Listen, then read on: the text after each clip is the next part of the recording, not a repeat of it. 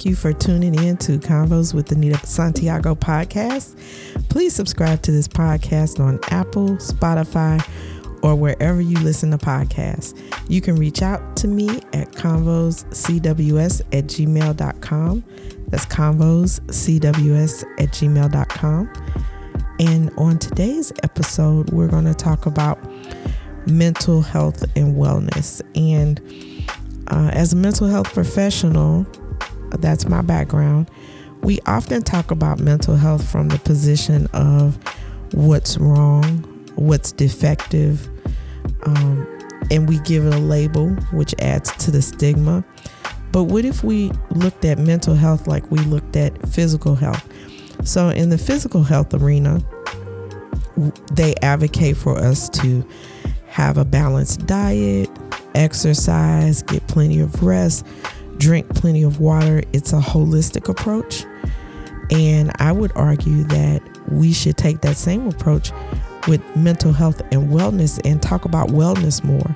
Because if we talk about wellness more and we talk about having a better experience, it's more likely that people will be encouraged or motivated or have the momentum to work on mental health issues. So just to give you a little background, I'm a licensed professional counselor here in the state of Missouri. I'm also working on my doctorate in clinical psychology, and my emphasis area is severe mental illness. I'm very passionate about mental health. It has had a tremendous impact on friends and family. And so when I decided to make a career change, I said, if I could make a difference somewhere, it's probably mental health. And boom, here I am. So I just want to give that background and that context. I love to do presentations on mental health. I know I've tried to connect with organizations in the area and even on Zoom sometimes, because I think educating people about what mental health is and what it isn't is so important. We have a lot of misconceptions or misunderstandings around mental health. So I'm going to jump right in, and we're going to first talk about what is mental health. Like, we hear that word all the time. What is it? Well, if you ask me, mental health is what makes us us.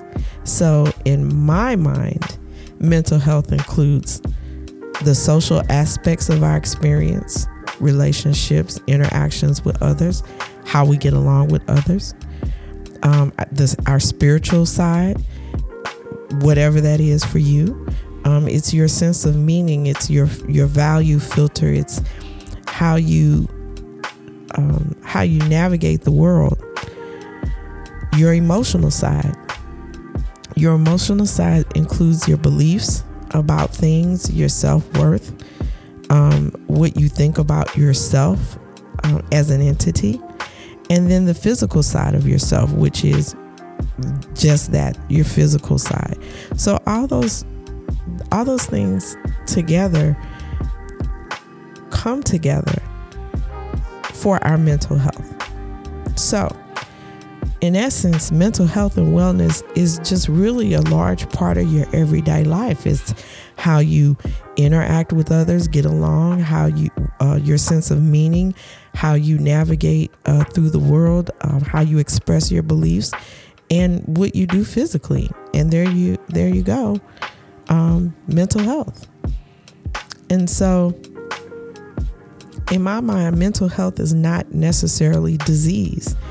We know that different mental health diagnoses come with different challenges. But when you think of the concept of mental health, not each little individual diagnosis, but the concept of mental health, is not a disease. Mental health is not a disease. Mental health is not crazy. Sometimes when you talk to people and you bring up mental health, the first thing they do, are you psychoanalyzing me? I'm not crazy. Well, mental health as a concept can be something very positive and not something negative if we can just stop and think about it for a minute. How does this impact us? So in my mind, mental health is a personal journey with the goal of maintaining wellness. So instead of saying, you have XYZ diagnosis, and we're going to throw pills and things at it. And I'm not against medication. I think, especially in circumstances where there's severe mental illness, medication is absolutely necessary. But instead of coming at it from the disease perspective, that the person is diseased or defective, what if we change the conversation to, you're on a journey towards maintaining wellness and not necessarily on a disease journey? I think that's pretty powerful when you switch the narrative. And that's not being in denial of the circumstances. I mean, when you're a diabetic or when you have high blood pressure and you have an episode, you understand it's very serious. You understand that can impact your life, and you have conversations with your healthcare professionals about that. Well, mental health can be the same way. If you have a diagnosis, it could be serious. It could be very impactful in your life, but it does not mean that you cannot move towards wellness. So there is no health without mental health. So in order for us to be healthy, well, and whole, that means our physical health and our mental health, because people are not, we can't separate people into physical and mental and spiritual. It's all there inside of us together. So we need to treat people. And I say that as a mental health professional with a challenge to my colleagues. We need to treat the whole individual. We need to acknowledge the whole individual. We need to respect the whole individual, because our goal should be helping people move towards wellness and helping them understand what it is they're experiencing. So improving mental health and wellness starts with understanding your unique challenges. A person that has a severe disorder that happened at birth is going to have a very different set of challenges than a young adult who's experiencing a different diagnosis. It's not that these diagnoses are, like one is worse than the other. I mean, when you look at the DSM, yes, some diagnoses are more pronounced. They have more severe symptoms, but that's unique to the individual.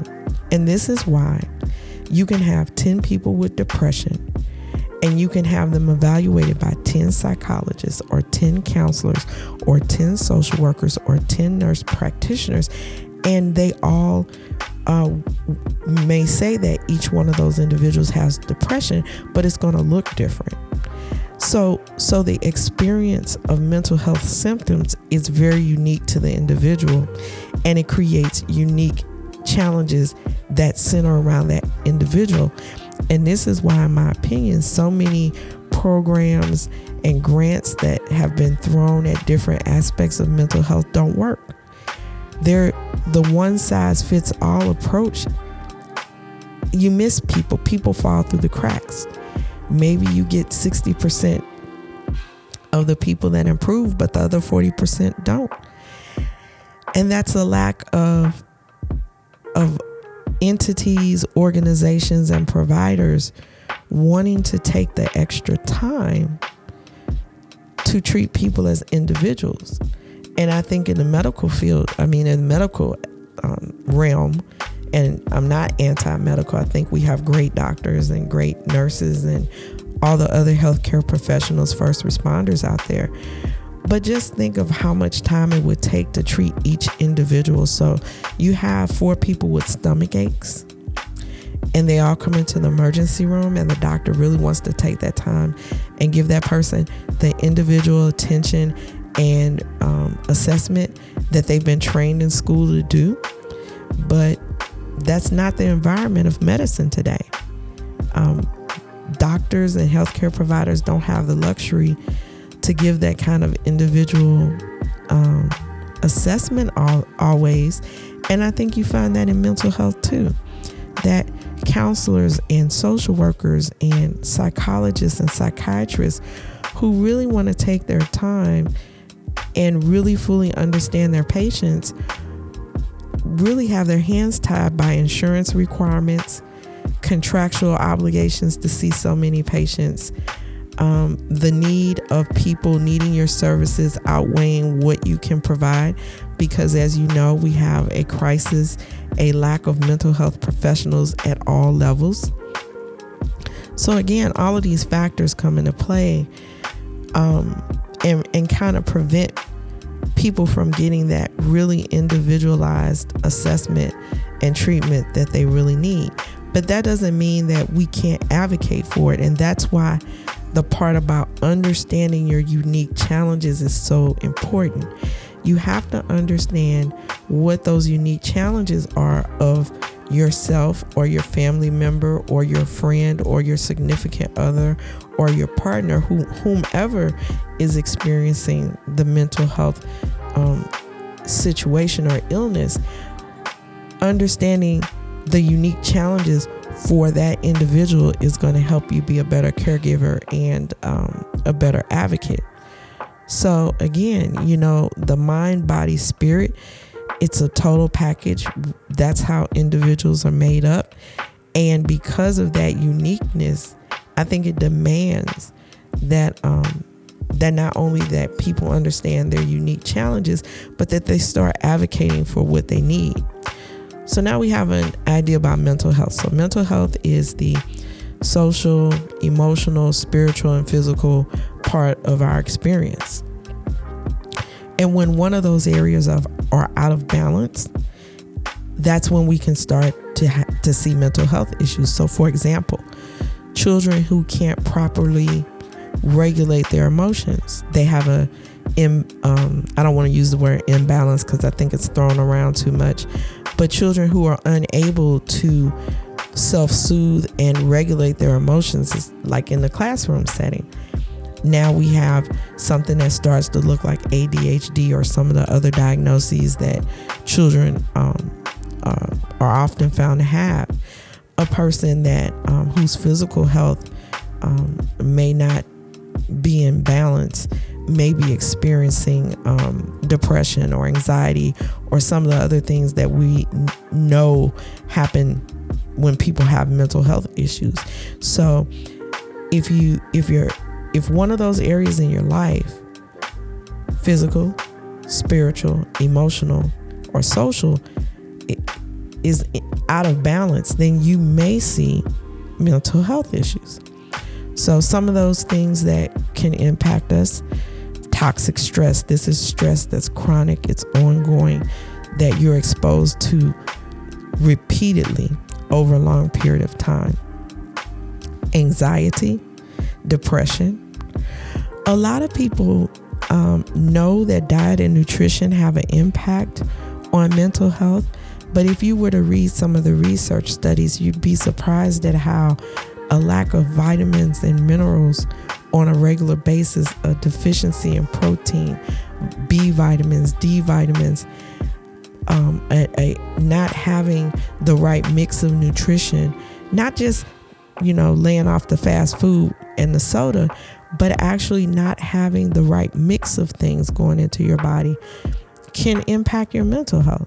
So if, let's say, for example, a person is eating healthy, quote unquote, so they're eating salads and fruits and vegetables and breads, but they're getting way too much sodium and they put on a lot of water weight, and now they don't feel good about themselves.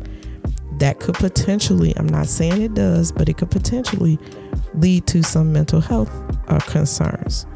Trauma. And when we say trauma in the mental health field, for professionals, it's not always, lifetime movie type of trauma. Losing your pet, a divorce, losing your job, losing your home, moving across country and moving from one end of the United States to the other, leaving your family behind. There are a lot of things that can be considered traumatic, but again, that's based on the individual's perspective. And trauma that you have throughout your life can impact your mental health. Relationship issues, family history of diagnosis of mental health, We know that some disorders tend to occur in families, even though there's not clear connection to heredity or genetic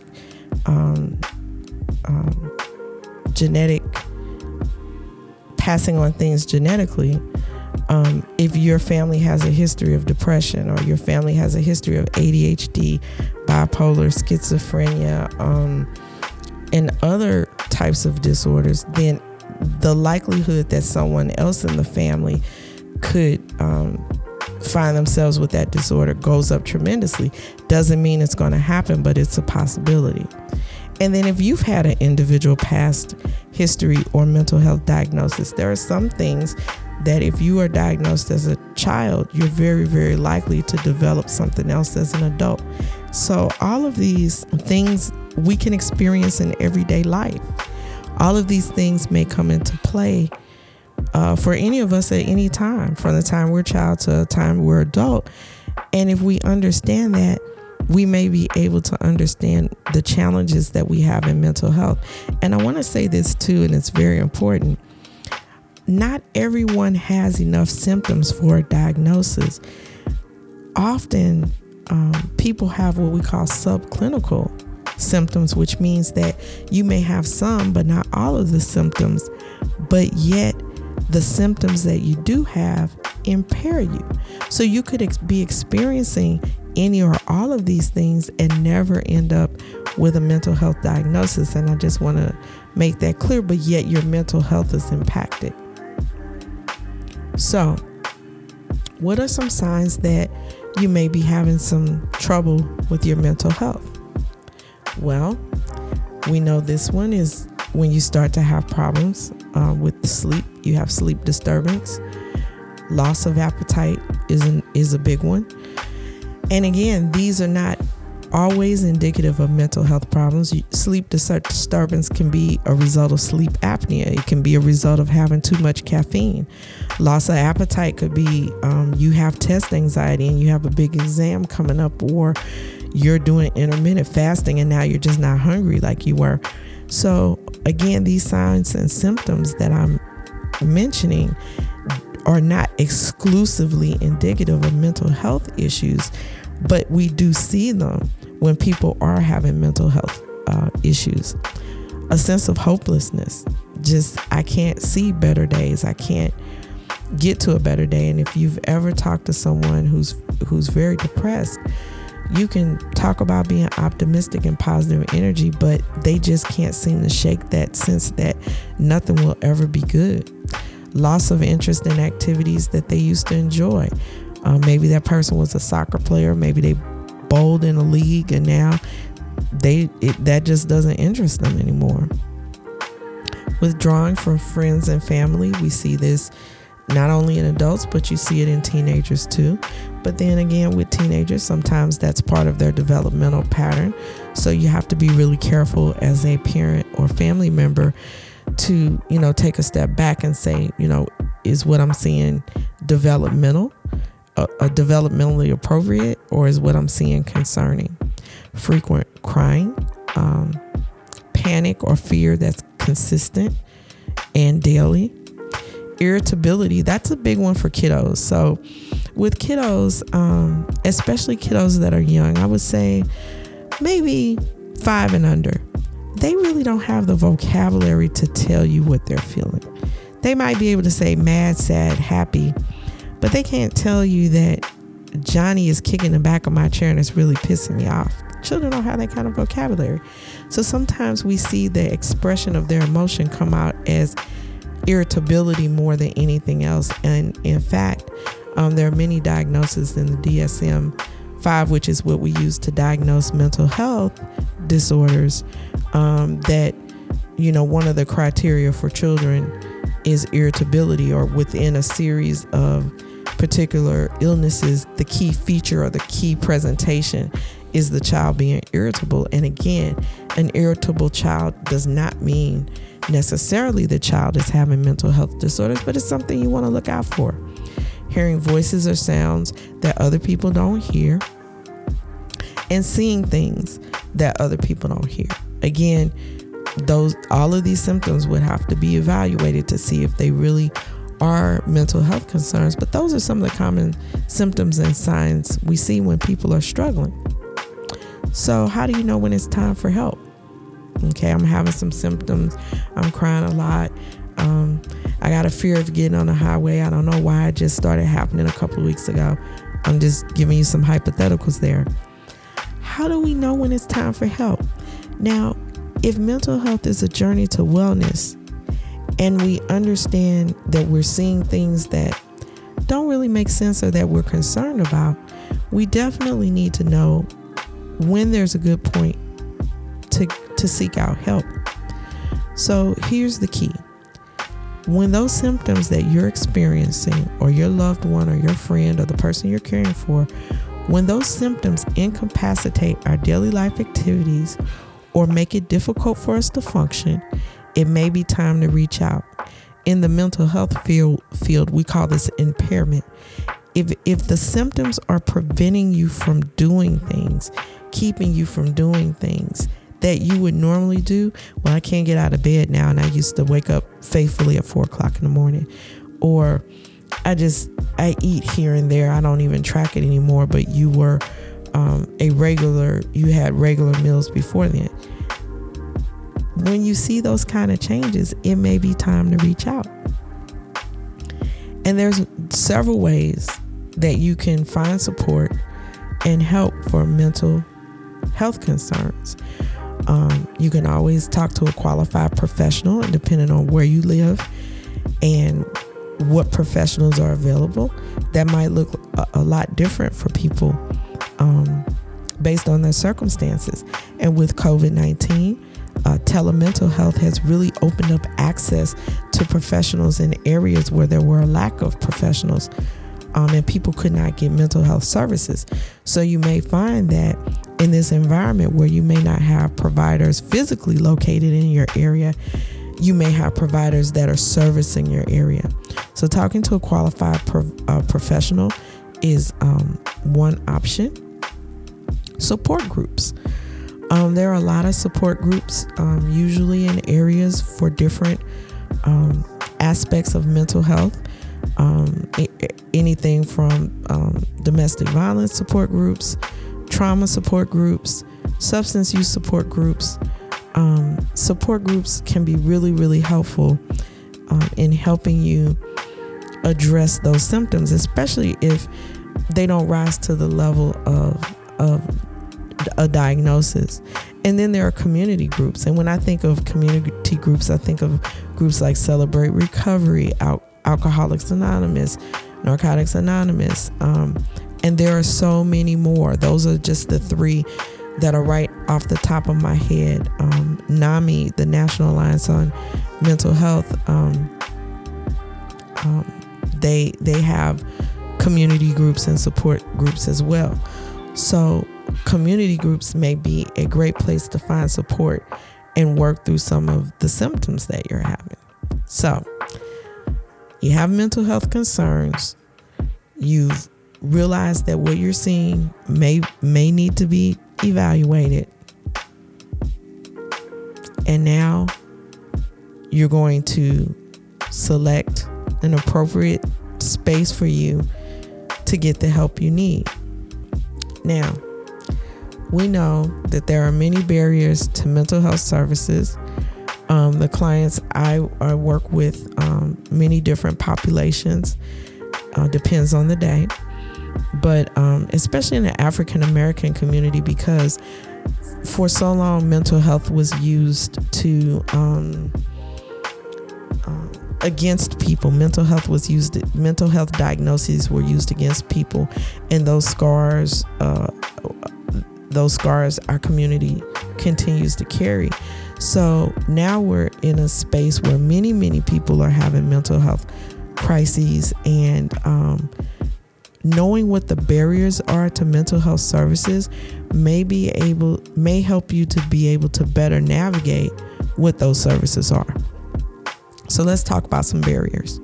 So of course there's stigma, which we're very familiar with. Stigma, especially associated with certain diseases like bipolar disorder, schizophrenia, and some of the disorders that have a more severe presentation and have more severe symptoms. The stigmas related to these disorders can keep people from seeking help, because it's bad enough that you're being labeled, but now the stigma that comes with that, or the misconceptions that come with that, because maybe your family members or your caregivers don't understand the disorder, and it makes everyone concerned.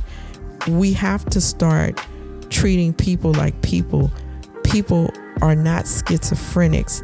They are people that have been they are individuals that have been diagnosed with schizophrenia. They're still our loved ones, our daughters, sons, mothers, fathers, uncles, aunts, cousins. And if we could just work on the stigma within our families, we might even see a community change where we can embrace those we love while encouraging them to stay on the journey to wellness. Because remember, my concept of mental health is that it's a personal journey to wellness. So we don't want you to stay where you are. We want you to stay on this journey so that each day you feel a little better and your quality of life improves. Distrust of the medical care system, that goes back decades, especially in the African American community. And this discourages people from seeking help because they just fundamentally don't trust the system. Things have been dropped, overlooked. People have had really bad experiences. So understanding that that's a barrier, especially for providers to understand that the distrust of healthcare providers is real, and that's something that needs to be addressed on our side as providers so that we create a safe space for people to come and get help. Confusion about what type of provider. So this is a big one. People don't understand what the different type of mental health providers are, and I'm going to go over that in a few minutes. But that can be a barrier. I don't know. Do I need a counselor? Do I need a social worker? Do I need a psychologist? Do I need a psychiatrist? How do I know? I don't know. Well, we're going to break it down for you, and hopefully that helps. Lack of resources, lack of insurance, lack of money, no providers conveniently located. With the Affordable Care Act, insurance is much more available than ever before. In many states, Medicaid has been expanded and does provide benefits, but you got to find providers. And in a lot of places, it's a lack of providers that take those insurances. That's the issue. So that could be a barrier for people. Lack of diversity in providers. Inability to find culturally diverse mental health care providers can be a barrier, depending on what group you're from. If you can't find anyone that looks like you and understand your culture, you're much less likely to try to work on those issues than if you can find someone that does look like you. And then scheduling issues. People are working 2 and 3 jobs. Many providers are not open, late evenings or weekends. So those can be barriers to people getting help. So knowing what the barriers are can help us navigate the situation and be a better advocate for for the people that we care about. So when it comes to the types of providers that are out there, this is just the Reader's Digest version of who's who in mental health and what do they do. So let's start with the top. You have the psychiatrist, that is a medical doctor that typically provides medication management for patients. Their goal is to help reduce the symptoms an individual is experiencing with what we call pharmacological therapy or just medications. So that's the role of the psychiatrist. Some psychiatrists do work in emergency rooms and acute care settings, and they do some assessments, but for the most part, medication management is their specialty. Psychologists may play one of 2 roles. There are many layers of psychologists, but that'll be another podcast. But just to keep it simple, you have psychologists who provide counseling and psychologists who provide psychological testing. Those are the psychologists that when you come in with a concern, they put you through a battery of tests and they take all that data, they look at your records, and then they conclude what you're likely to be experiencing. Counseling psychologists are like counselors and licensed clinical social workers in the sense that they provide counseling to individuals, families, and children depending on where they specialized. Social workers, LCSWs, provide counseling to individuals, families, or children depending on how they're specialized. Some social workers may also serve as case management or case workers for individuals that have very severe mental illness that need assistance on multiple fronts. And then you have licensed professional counselors who provide counseling. They're limited in the sense that they only provide counseling, but that's their specialty. They provide individual, family, or counseling for children depending on the areas they specialize, and nurse practitioners as well. So nurse practitioners sometimes perform assessments. They perform limited assessments. I do not think that nurse practitioners do counseling, although I could be wrong on that. So those are basically the who's who of mental health providers. And so now when you go to the psychiatrist and you know that all they do is medication management, but you're not feeling better, then that's the time to talk to your counselor or your caseworker, because the psychiatrist, their role is simply medication management. If you have a licensed professional counselor and you feel like your medication is not working, the counselor can take that information and they can listen to you, but that would be a time to talk to your psychiatrist. And I think some confusion exists because, if I say I'm a mental health provider, I should be able to do it all, but we don't do it all. We're very specialized.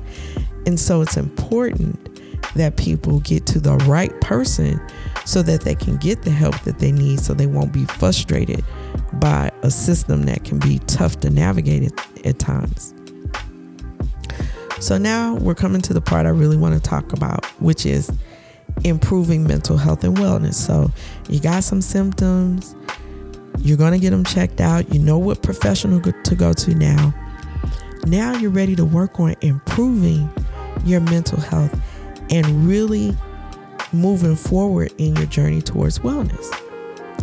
So what are some things that can improve mental health and wellness? We talked about things that can negatively affect it, but what can improve it? We can start by reducing stress, and you don't need to go to a licensed professional for this one. Reducing stress in your life. Looking at what the main contributors to your stress are. What are those main contributing factors? Job, driving in rush hour traffic, finances, worried about retiring. Whatever those stressors are, can you reduce them? Maybe you can eliminate some of them. If you can't do that, maybe you can restructure some of your stress. And maybe you can even simplify things in your life so that you're not always in a state of chaos. Reducing stress goes a long way to easing symptoms that people have, especially feeling down and sad and other things like that. Promoting physical health.